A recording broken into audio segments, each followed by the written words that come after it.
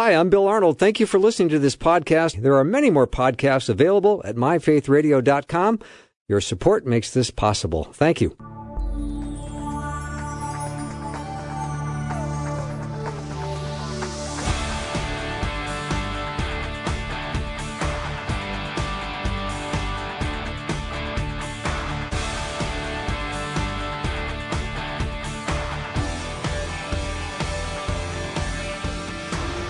And a warm welcome to Afternoons with Bill Arnold. Hi, I'm Ben, and this is Faith Radio. Do you find yourself beating yourself up for the mistakes that you've made? Or maybe you're struggling. Maybe you're struggling with what you're going through, and maybe you're struggling with something that you've been praying about for a really long time. For the next 26 minutes, we're here to remind you that God remembers and God forgets. Susie Larson is on Afternoons with Bill Arnold. If you've been listening to Faith Radio for the last hour, you heard her. You get an extra bonus 30 minutes today. We're super excited. Best-selling author, an awesome speaker, Faith Radio show host, amazing sister in Christ. Susie, welcome to Afternoons with Bill Arnold. Ben, so good to be with you. And Wyatt, you're a genius producer, so honored to join your team today. It was too easy. It was too easy to set it up this way. Just wait for the questions he's going to ask you today, Susie. It's unbelievable. But I was so interested when you said you wanted to talk about God remembers, God forgets. Can you unpack that for us right away? You know, it's my favorite chapter in my book, Closer Than Your Next Breath. It's actually the last chapter. And I say that we are so prone, as you said in the open, we're so prone to rehearse the things God has decidedly forgotten. And we're just as apt to forget the things God has distinctly asked us to remember. And so I love that chapter so much. And I open it with the story of a time, many years ago before I was in full-time ministry. I worked in the fitness industry for over a decade in different training and management positions and taught fitness classes and things. And when I had a team of about 30 instructors, there was one that was going through a rough time. And I'd helped her out, but years later, I was speaking at a conference and she surprisingly showed up at this event, and I didn't at all know her to be a person of faith. We found a place to sit, and she said, "Susie, do you remember when I worked for you? I was going through that divorce and you gave me $100 for groceries." I'm like, "No, I don't remember that at all, but I do remember every idiotic thing I've ever said and what I was wearing when I said it." I remember that really well. And we laughed about it. And that's when I realized it's like, isn't that just the way it is? That Scripture says over and over again, remember God's faithfulness, remember his promises, remember who you are, and remember who God is. And yet what do we rehearse and remember?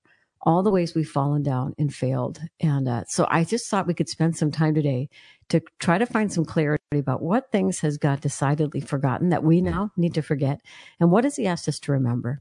I love that. Susie Larson's on Afternoons with Bill Arnold, and we're talking about the last chapter of her book, Closer Than Your Next Breath. God remembers, God forgets, and it is so serious, Susie. The last, several days, you and I have just been talking and texting back and forth, and I feel like I'm dealing with this spiritual warfare, this exhaustion, and I'm just the things over and over and over again, the mistakes that I've made. I can't ask for forgiveness enough, and it's so interesting that this popped up today about God remembers and God forgets, and let's just go right to Abraham. Yeah. Well, first of all, let me say this. This shows God's love for you, Ben, because he's always about, his Spirit leads us on the path of truth, and he shows us the path of life. And Rob Reamer, who's a regular guest on my show, says the Holy Spirit will never convict you of the same sin twice. So if you find yourself repeatedly repenting, it's shame. Yeah, it's not the Holy Spirit. For sure. So that's Thank for you. free today. I appreciate that, Susie. Thank you. Not even my insight, but I thought it's fantastic. So in this last chapter of in my book, Closer Than Your Next Breath, I look at Abraham, Sarah, and Lot. These stories jumped off the page when I was writing this book. So first, let's take Abraham. His body was as good as dead. I want you just to let's just expand, because that's what Scripture says. But I want you to imagine in his old age, it takes him forever to go to the bathroom. Sorry, but it just does when you get older. He can't remember where he put his sandals. His body was as good as dead. That's not prime conditions for a newborn. And yet God promised he'd be the father of many nations. But he laughed and he bowed. So he bowed on the outside, laughed on the inside. In the same way, Sarah laughed and then lied about it because she didn't believe either. But Abraham was more prone to faith than Sarah. Sarah tries to preempt an outcome by nagging her husband to sleep with her maidservant so she would get pregnant. I mean, that was the goal. But when she got pregnant and taunted Sarah, Sarah judged Abraham and said, God will decide who's wrong between you and me. I mean, I'm trying to picture Abraham rubbing his temples going, I cannot win here. I mean, imagine that. So I'm going to set those two aside for a moment. Then you got Lot. Lot grew wealthy under Abraham's leadership, to the point where, because he was under Abraham's tutelage, he learned so much from Abraham and his uncle, and they both grew so wealthy that the herdsmen of these two families began to bicker. It was Abraham who had the humility to take initiative to spare the relationship, even though he was the reason Lot was able to prosper. He took the initiative to say, let's not let this get between us. You take first dibs on the land, pick what you want. I'll take what's left over. That shows Abraham's humility, his maturity, his heart always for unity. And Lot, though, trusted himself. He chose the best land, even though it meant he'd camp among the ungodly. So Sodom and Gomorrah were so wicked that the cries of the vulnerable reached God's ears. So imagine this. Lot camps among the ungodly because it's the best land, even though it's the worst company. The angels arrive at the city gate. Lot's completely distressed because he suddenly realizes these are men of God. They've just entered a wicked city, and I live here. So he begged them to come stay at his home because he knew they would not be safe at the city gate. Now, this is where it gets a little bit R-rated, but hang with me here. When word got out that there were new men in town, the mob shows up. This is in Scripture. They pound on Lot's door and said, bring these men out so we can have sex with them. What was Lot's response? Oh, please don't do such a thing. I have 2 virgin daughters. I'll send them out to do with as you wish. What? Now I know hospitality was a very big deal in those days, but how low do you have to stoop to offer your virgin daughters to a ravenous mob? And I just want to pause here in this story. Abraham was willing to offer his son to the Lord. Lot was willing to offer his daughters to the mob. So let's just kind of take a peek inside that scene behind closed doors in Lot's home. Imagine the stress and the chaos. Deplorable men are pounding on the door, begging to have sex with your guests. Your daughters are inside, and they hear their own fathers say, take my daughters and do with what you wish. What? Dad? No. What? Now, thankfully, the angels slam the door shut and supernaturally blind the mob, and they diffuse the situation. But I want you to picture the traumatized daughters looking at their dad, horrified about what was about to destroy their lives. I mean, by God's grace, he spared them from a life-altering trauma. So if the evil in your town is that palpable, and the supernatural power in your guests was that tangible, wouldn't you want to quiet your heart and hear what God has to say? But that's not what happened. When the angels warned Lot of the impending judgment, what did he do? He hesitated. When Lot warned his family of the impending judgment, they laughed.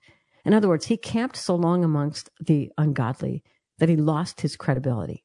So if you step back just from the Old Testament and look at these 3 stories, Abraham, Sarah, Lot, you might think Abraham saved. Sarah might be a poser, I'm not sure. Lot, definitely not. But here's what takes my breath away. You jump to the New Testament. Abraham and Sarah are mentioned in the Hall of Faith in the book of Hebrews. In fact, it says their faith gained them a good reputation. Even today, the drama in their family would have been reputation wreckers, And then you got Lot. In 2 Peter, it says he was bothered in his soul daily because of the wickedness that surrounded him. Who knew? There was no evidence of that in the Old Testament. Who knew? Guess what? God knew. And so I say, while history records their unflattering antics, heaven remembers their faith. And so that's what I want to say to you listening today.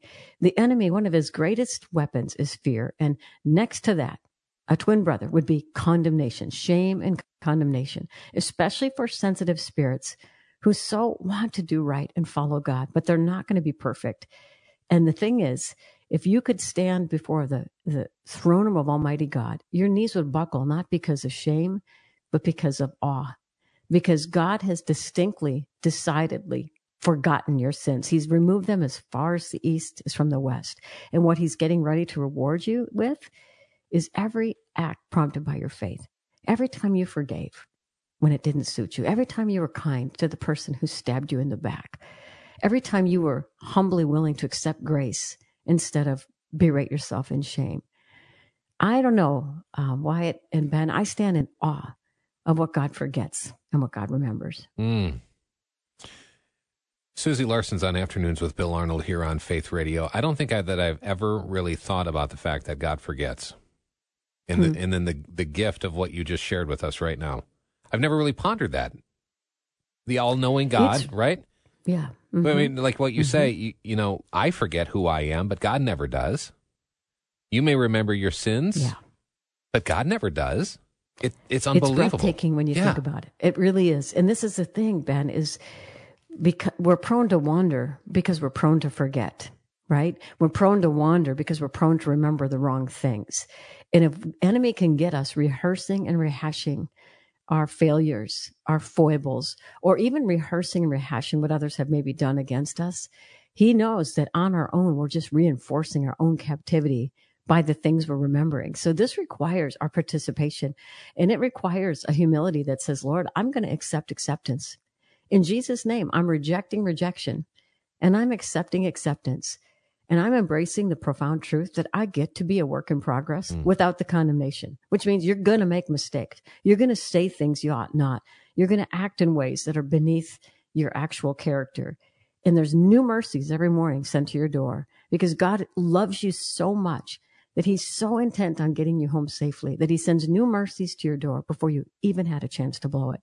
And Ben, if we could be pondering these thoughts, we would know what it means to live loved. We would stay in awe of his goodness because he's that good and then some.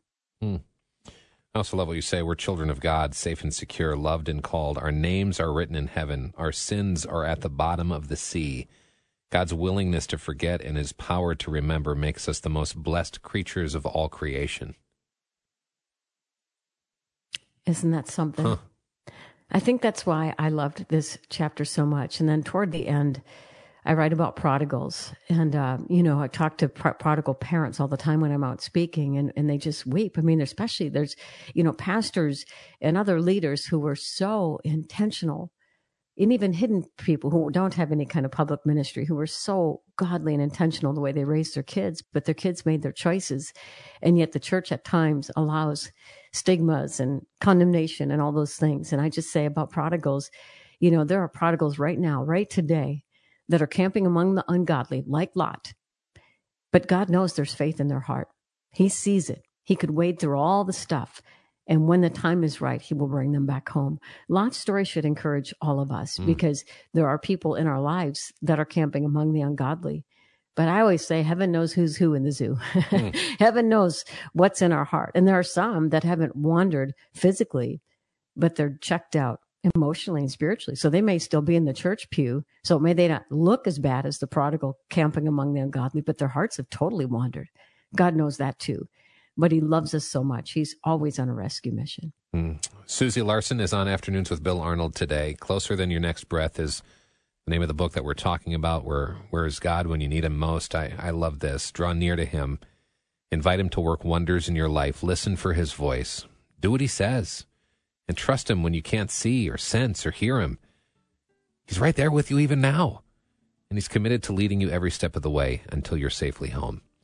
More with Susie Larson on Afternoons with Bill Arnold, next on Faith Radio.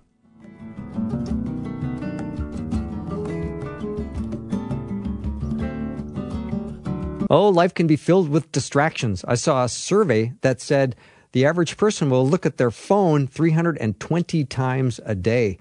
This Lent, let's take a moment to step away from all the distractions and let's read the Bible together. You can start this wonderful program called Reading the Bible Together with Us, and you can learn how to better connect with God through his word and through studying ancient disciplines practiced by Jesus himself. You can sign up for this free study now at myfaithradio.com. Let's spend this season of Lent focusing on our Savior, on the death, burial, and resurrection of Jesus, and what fuels our minds and our hearts to be more devoted followers of Jesus. Again, sign up for the free study now at myfaithradio.com.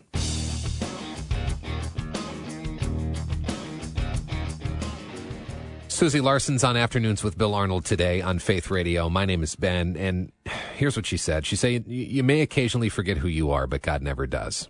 You may remember your sins ad nauseum, but God never does. He remembers why he made you and how he made you. God knows what makes you laugh and what makes you cry. He knows what fires you up and what breaks your heart. He loves the masterpiece he crafted in you. God remembers his covenant to you. He remembers his promises.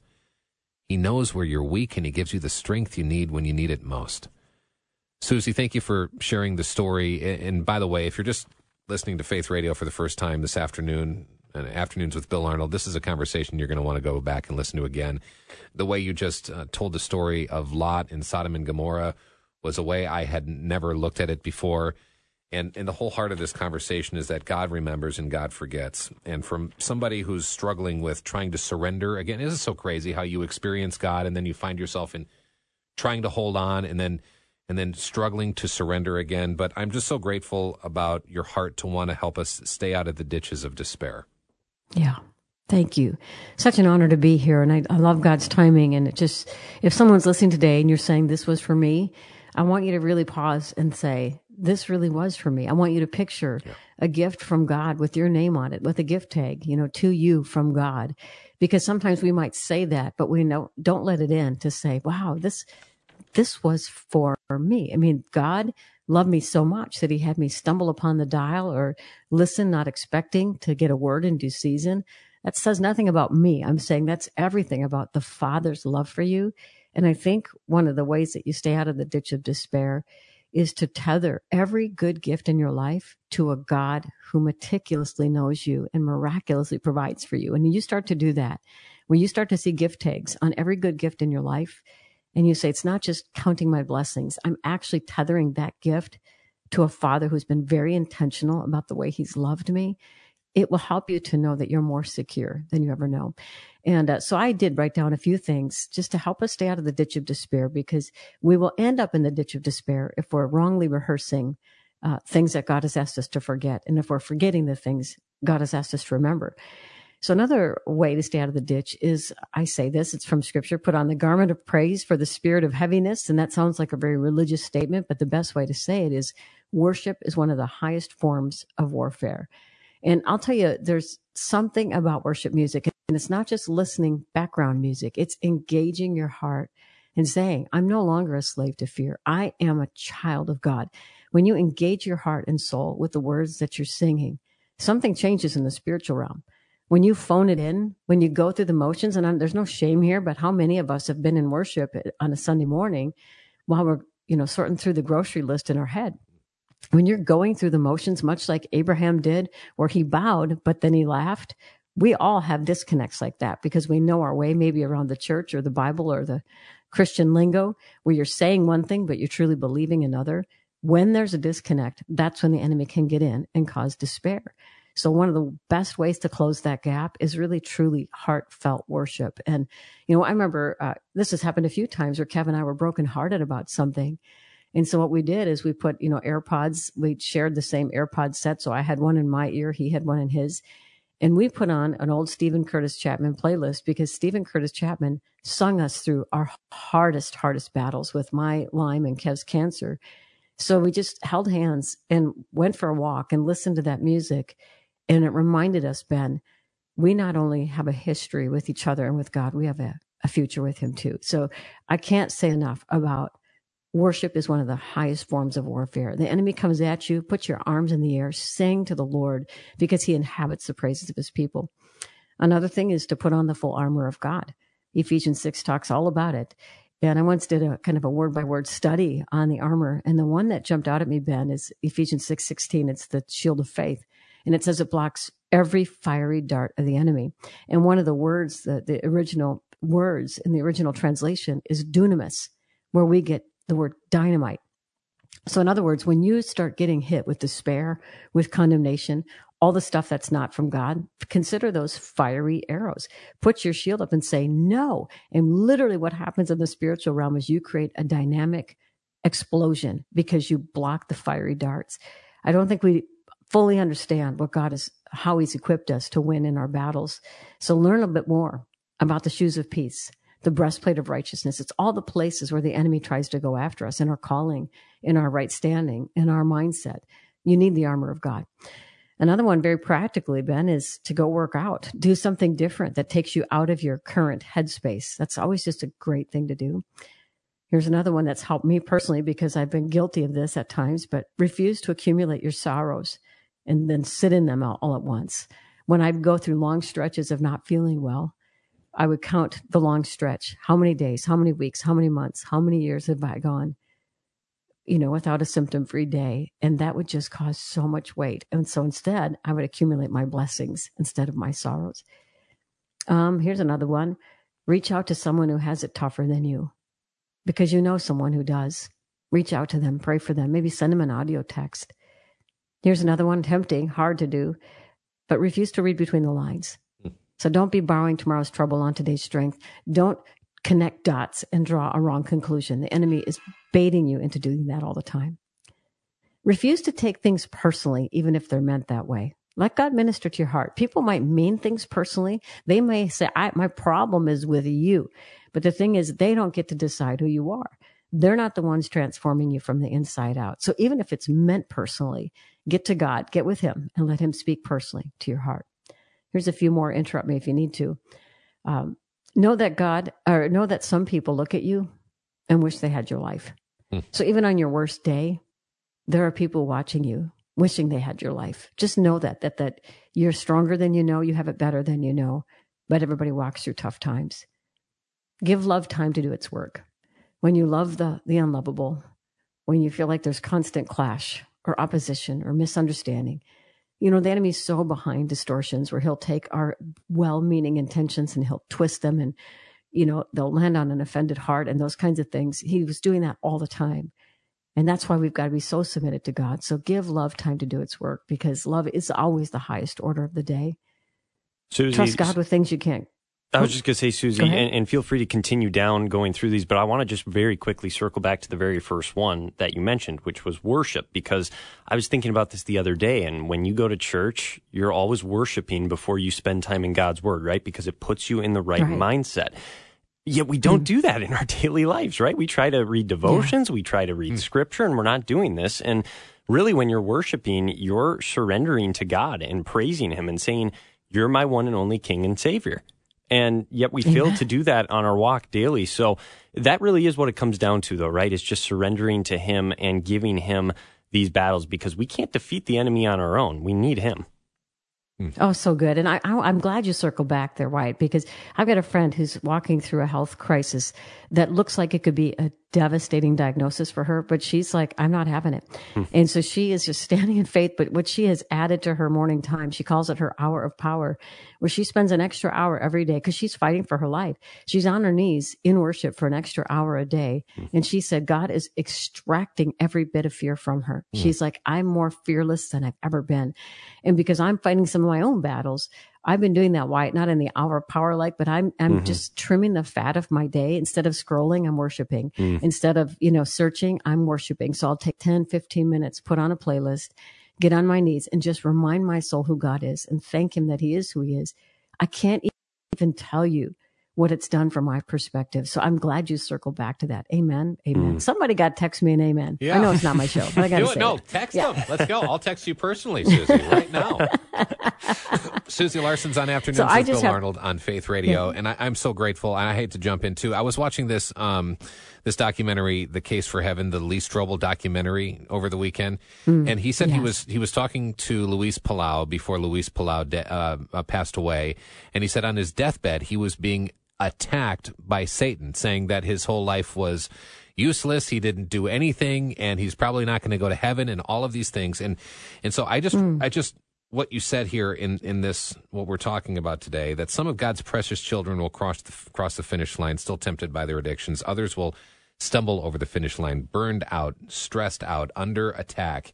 And I'm just so grateful that today you're reminding us of the presence of God and how God remembers, but God forgets at the same time. Yeah. That's such an important point. I'm so glad you remembered to bring that up. I was hoping I would remember it as well. But the idea that some are going to be stumbling over the finish line, exhausted. Others are going to be bold and strong. Some are going to be still addicted until they see Jesus. Others still captive to fear and till they see Jesus. And then we're all running this race in a different way. And so there needs to be an understanding of absolute grace and love that he's getting his children home. So my last three that I'll just throw your way is trust God with the things you can't control. Easier said than done, but it is an act of faith every day. Second to the last, refuse to be a victim because you're a victor. And finally, the last is trust God to heal the parts of you that need healing. And we all need healing. Susie Larson on Afternoons with Bill Arnold on Faith Radio. I love all of those things that will help us. I do wonder, and sometimes this is kind of what I practice, is an attitude of gratitude, but to also exercise my mind, my body, and my soul, to be happy and healthy in my mind, body, and my soul. And if I'm not worshiping, and if I'm not right in my relationships with God and with people, and if I'm not moving my body, I find myself in these situations where I find myself in despair, in the ditch of despair, and then humbling yourself, surrendering yourself, serving other people, and the long list of suggestions that you gave today are so helpful, that point us right back to God and get us out of ourselves, right? That's the most important thing, because in the ditch of despair, and then, the spiritual warfare and the lies of the devil and the enemy are just coming at you because he knows you're weak and he knows you're vulnerable. But then when we hold close to God, and one of my favorite things that you taught me is God's love draws us close, but it's Jesus' blood that washes away our sin, and it's Jesus' blood that pushes away the devil, and it's heaven that rewards our steps of obedience. Yeah. If that can be our only takeaway today, history may record your antics. You may have other Christians who have an account against you. They remember when you said. It does not matter, because heaven gets the deciding vote. And heaven has cast its vote by sending Jesus for you. If you are saved, you know what? Heaven remembers your faith. Heaven remembers your faith. Things you've forgotten, heaven has remembered. And there's a day coming where your faith will become sight, and you'll be blown away by the things that God has remembered that you did for love's sake, for faith's sake. So be encouraged, friend. Even, your fiercest enemy has no power. No demon in hell has any power to derail who you're becoming because of Jesus. Susie Larson, every moment with you is a gift. Thank you. This is Afternoons with Bill Arnold on Faith Radio.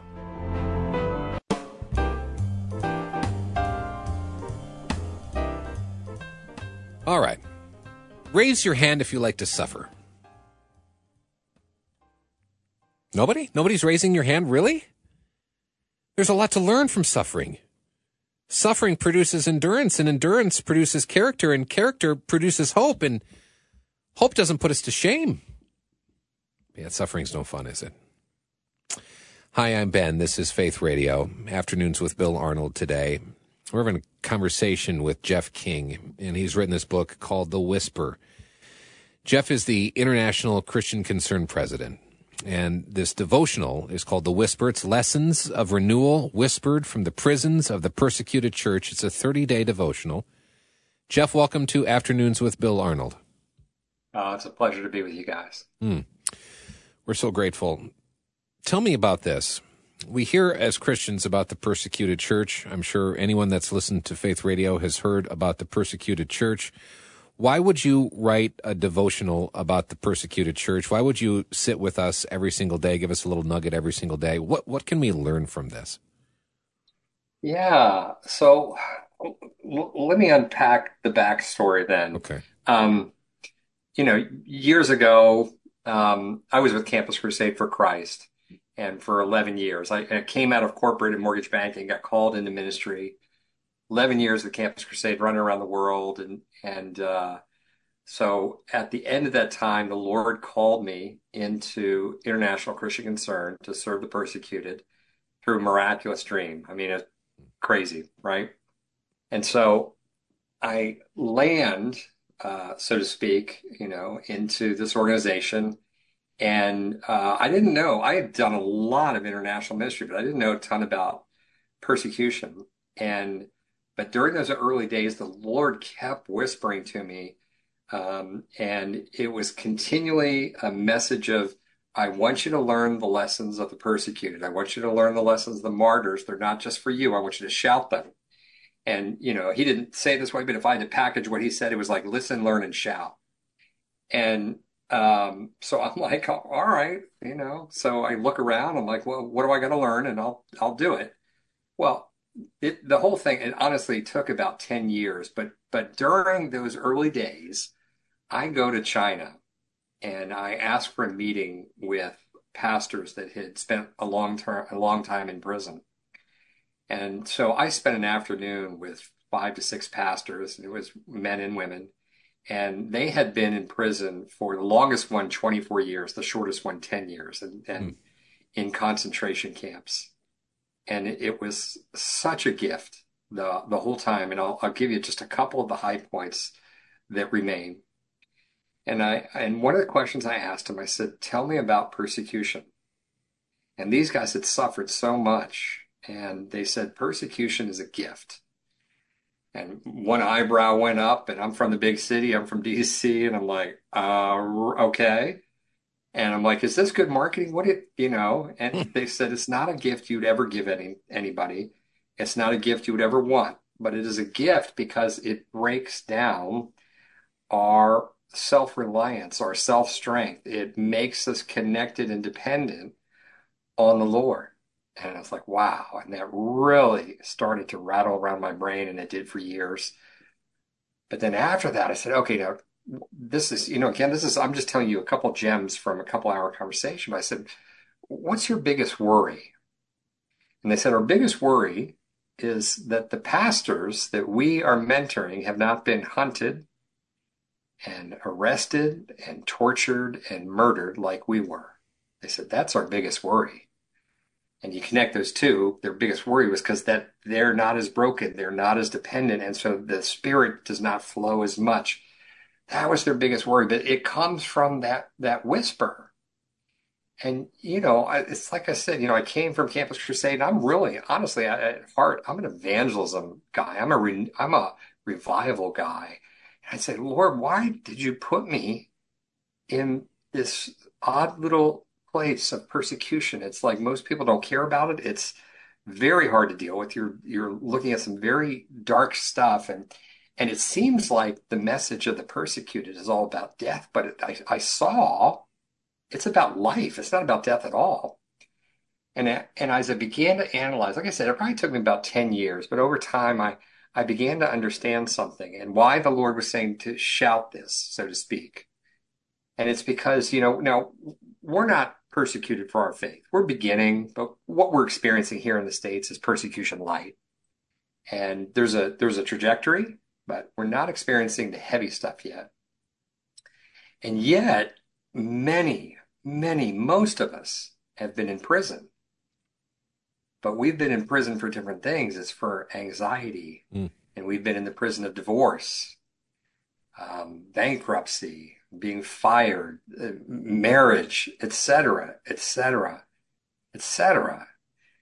And so it's a universal, and persecution is nothing but intense suffering. And so the persecuted figure out how to go through the long darkness. They find where the candle is. And in decades of starvation, they find the hidden manna. And these are the lessons for all of us. We all need that because we are sentenced to these prisons, but we don't have the strength to endure them, do we? There's too much. We don't like suffering, and yet the persecuted are teaching us that suffering is not a destination. It's a door to transformation. And in fact, the Lord cannot take us to where he wants to take us unless it's accompanied with suffering, because again, it's a door to transformation. Wow. Jeff, that is one of the most profound things I have ever heard in just 6 minutes. Follow-up questions, a million of them. First of all, I love what you said about, we're all we find ourselves in our own prison of life.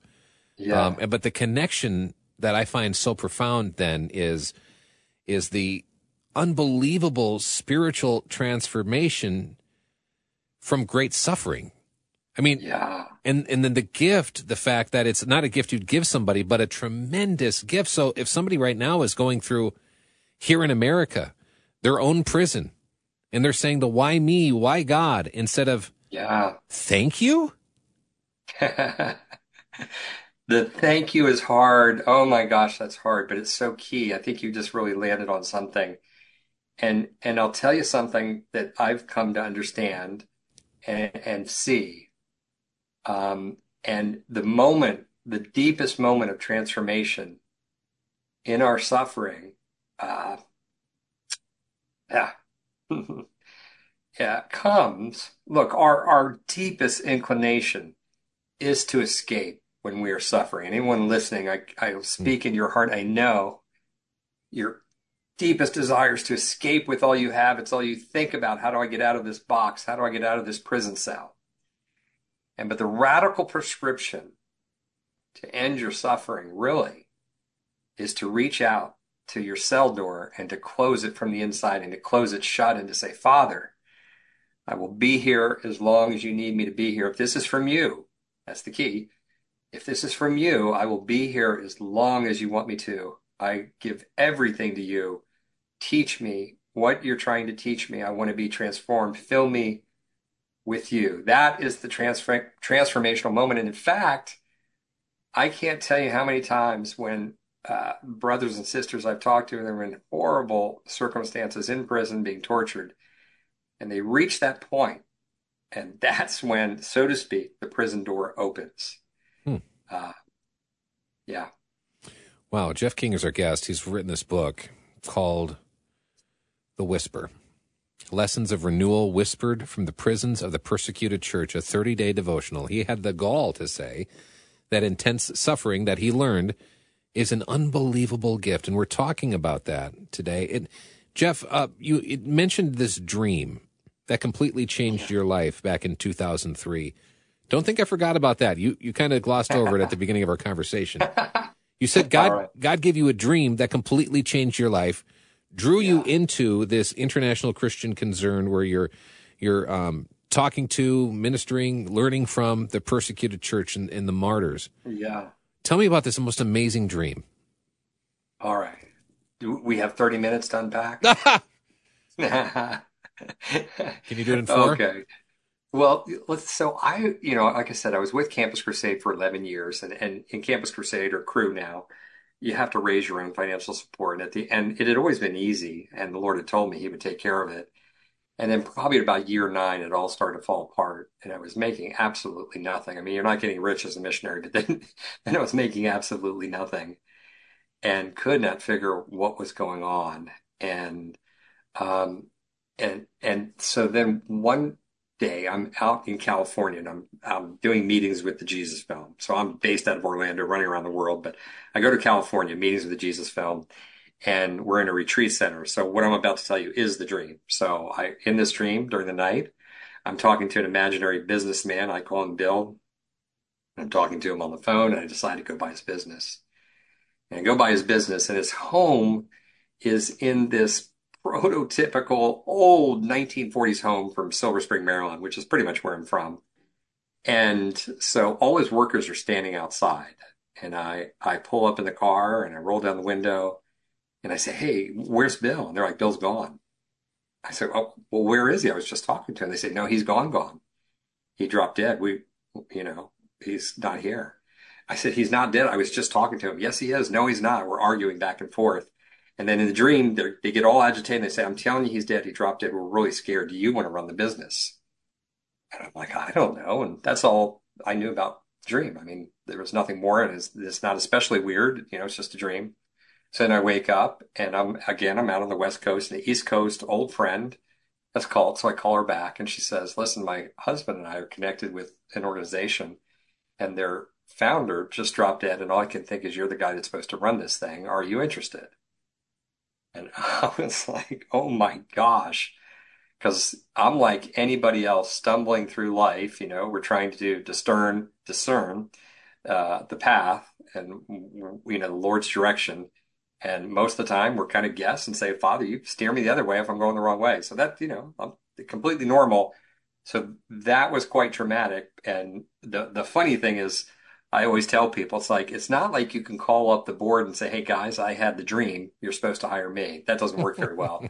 So I had to wait a couple months, and then they hired me. And I was like, guys, I've been dying to tell you something. And then I told them the dream, and they were pretty excited. Wow. Thank you for sharing that. The book is called The Whisper. God is doing great things, and he wants to speak to you and use you. And Jeff King is sharing his story. It's a 30-day devotional, Lessons of Renewal Whispered from the Prisons of the Persecuted Church. He said some things that maybe have raised your eyebrows. Here's another one. We're going to ask him about this one coming up next, about God's beef with you. What is your biggest spiritual problem? It's not sin. You may be surprised to hear it. Jeff King's on Afternoons with Bill Arnold on Faith Radio.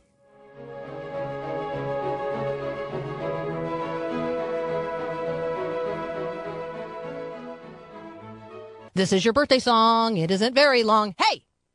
Faith Radio is celebrating 75 years of bringing faith to life. That's right. We are 75 this year. So to celebrate, we are giving away 75 Faith Radio birthday boxes packed with all kinds of fun things to help you grow in your walk of faith and, yes, celebrate with us. So we're going to be celebrating the birth and growth and future of Faith Radio all year long. And you are an integral part of the Faith Radio family, and so we want to send you a gift. How fun is that? This is our birthday song. It isn't very long. So to enter to win a Faith Radio birthday box today, come to myfaithradio.com. Jeff King's on Afternoons with Bill Arnold on Faith Radio. His inspiring stories, incredible experiences, and passion for the persecuted church and persecuted Christians make him such an insightful and compelling voice. You've probably heard it over the last 15 minutes, and if you haven't, you're just tuning in right now. This is one of those you're going to want to go back and listen to again, and you can do that at myfaithradio.com or with the free Faith Radio app. Just text the word app to 877-933-2484. Jeff's written this book. It's called The Whisper, Lessons of the Renewal Whispered from the Prisons of the Persecuted Church. You've told us stories about people in prison in China that said the greatest gift they've ever been given is to be persecuted. You've told us a story about the dream that God gave you that was absolutely left me speechless. We had to take a break. It was crazy. Now let's go to this. You say that God has beef with you. And what is our biggest spiritual problem? It's not sin. What is the beef that God has with us? Yeah, and I don't want to minimize our problem with sin. I mean, it's there. God's concerned. Right. Our God is a holy God. Amen. So just to make sure, the hackles don't go up, too quickly on some people's back. So, but that's not our core problem. You think about the Lord, and what is he trying to do in this world? And you want to pull back to the 10,000-foot level, and you think back to the fall, and we don't have a lot of information, but what we do have, it says that we were connected with him. We walked with God. We had connection with him. We were eternal, and then we blew everything up. And that relationship was broken, and we were we were condemned to death, and we were condemned to die, and to walk outside of fellowship, to walk without that connection. And so we're so adrift. We are all lost, and we feel something at a very deep level that we have fallen from a great height, that there should be more to this life. There's something greater. We're missing something, right? And so God is on a great mission to restore us to that place. He is, when Jesus landed, and when he was crucified and brought the Spirit, that was D-Day. So that was the beginning of the World War, and the Lord dropping down to earth with his troops, and the Spirit starts to spread. Jesus brings the Spirit, and he's restoring. His nature is the opposite of Satan. Satan is steal, kill, and destroy. God is to give. He creates, he gives, he restores. He regenerates. And that's everyone listening. We know the stories from our own life and from those who have come to the faith, who've come to find God's Spirit. He restores us. But we're so often, we're acting as buckets. We just take what we're given and we just think of our life in terms of us. But so that's his mission. That's his mission. And for that mission to succeed, he must flow through us out into the world. But there's the rub. So our problem is that we're so self-sufficient. And there's some great writing on this from Watchman Nee's lieutenant. Oh gosh, I just went blank on his name, but look for Watchman Nee's lieutenant who actually escaped to Taiwan. And our biggest problem is our self-reliance. God can't get into us. He can't get out of us. And so it goes back to the persecution as a gift theme. And so what happens is then when we are sentenced to these prisons, when we have to endure our trials and our great suffering, then we're broken. And then we finally cry out. We're hungry. We're desperate. Finally. And then, too, we are willing to trade all these things we're living for, these idols we live for. We're finally willing to trade them because he's continually on a mission to trade with us and to take away our little things that we think are treasure and to trade them for Jesus. And we do this more and more. And this is the path he's walking us on. And the suffering is so key to that. So for him to be released, it comes through the cracks in our beings. We are filled with the water of his Spirit, but it's encased, and until we crack and break, it doesn't flow out and get to the world around us. Jeff King on Afternoons with Bill Arnold. My name is Ben, and you're listening to Faith Radio. Why is it so often that we are so self-reliant, we get so caught up into ourselves, and then we break, like you're talking about, and then we're so desperate for God, and then he puts us back together, and then we find ourselves in the same trap again? Yeah. I have no idea what you're talking about. Yeah, boy, that's just life, isn't it? I trust me, I hear that question a lot as I talk about these things, and trust me, that is a very familiar question for me internally, just like it is you and for everybody listening. This is just our human condition, that we love to be self-reliant. We pull ourselves up by our bootstraps and we live for our idols. An idol is a thing you live for or try to live through, you get power from it. And these are just deep, deep problems with the human condition. They're always there. And the Lord is always trying to free us from them, to trade our little treasures for the great treasure and to become connected again. And when we're connected, then he flows through us and he's flowing out into the world. But it's a great question. Well, yeah, we just want to stay connected. I mean, I was just praying with my daughter this morning and saying, God, please forgive us our sins and help us to stop sinning. Help us to stop doing what I don't want to do, but yet I fall into temptation all the time, and it's so frustrating. Yeah. Yeah, get back to me when that works. It doesn't, but I still beg, I still plead, God, help me. Oh, of course. Help me. You and me. Yeah. Oh. Jeff King, thank you for answering my questions and just having this conversation today. Before we go, I think we're down to 3 minutes, 2 or 3 minutes. Can you tell us another story? You basically had a mic drop moment. You were in China. You were talking to people that have been in prison for almost as long as some of the people that we work with have been alive.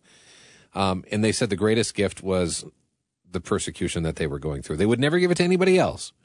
It was the greatest gift they've ever been given. Can you lay on us what else you've learned while you study and have conversations with the martyred and persecuted church and the reason I wrote this book? Yeah, well, first of all, in the book, I'm taking these lessons and I kind of embed them into the stories. I don't just say, hey, here's lesson number 1 and number 2. And they're all in the stories because it comes with revelation. But there's a number of stories that are connected with the same thing. And I kind of wrap it up near the end. And it took me a long time to see this. If you do persecution ministry for 20 years, you can get pretty depressed. I'll tell you what. You see a lot of really horrible things. And it's so discouraging. You're like, how can we ever win this war? It says we're going to win. I know it's true. I know, Lord, you're faithful, but how? And then I saw it, and I could see all of church history. I see everything that's happening now. And I just want to encourage people, you look around and whatever we're going through as a church, there's nothing new under the sun. We faced it all before. And you look around the world, and I see it even in the micro in the last 40 years. Look at Iran, look at Cuba, look at China. And these horrible people come to power, ravenous wolves. And they shred the church and destroy it, and they crush it, and they rape and murder and pillage. And they're fully intent on strangling the faith. And then what happens?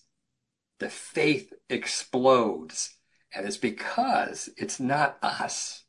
The church is eternal. It is his.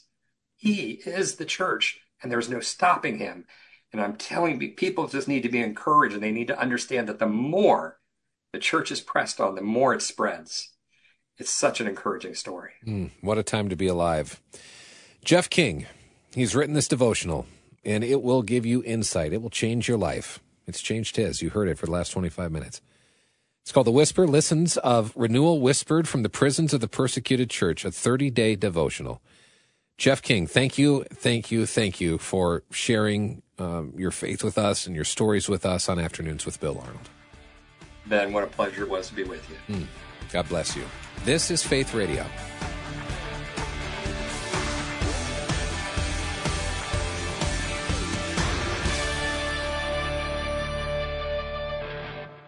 Thanks for listening. Programming like this is made available through your support.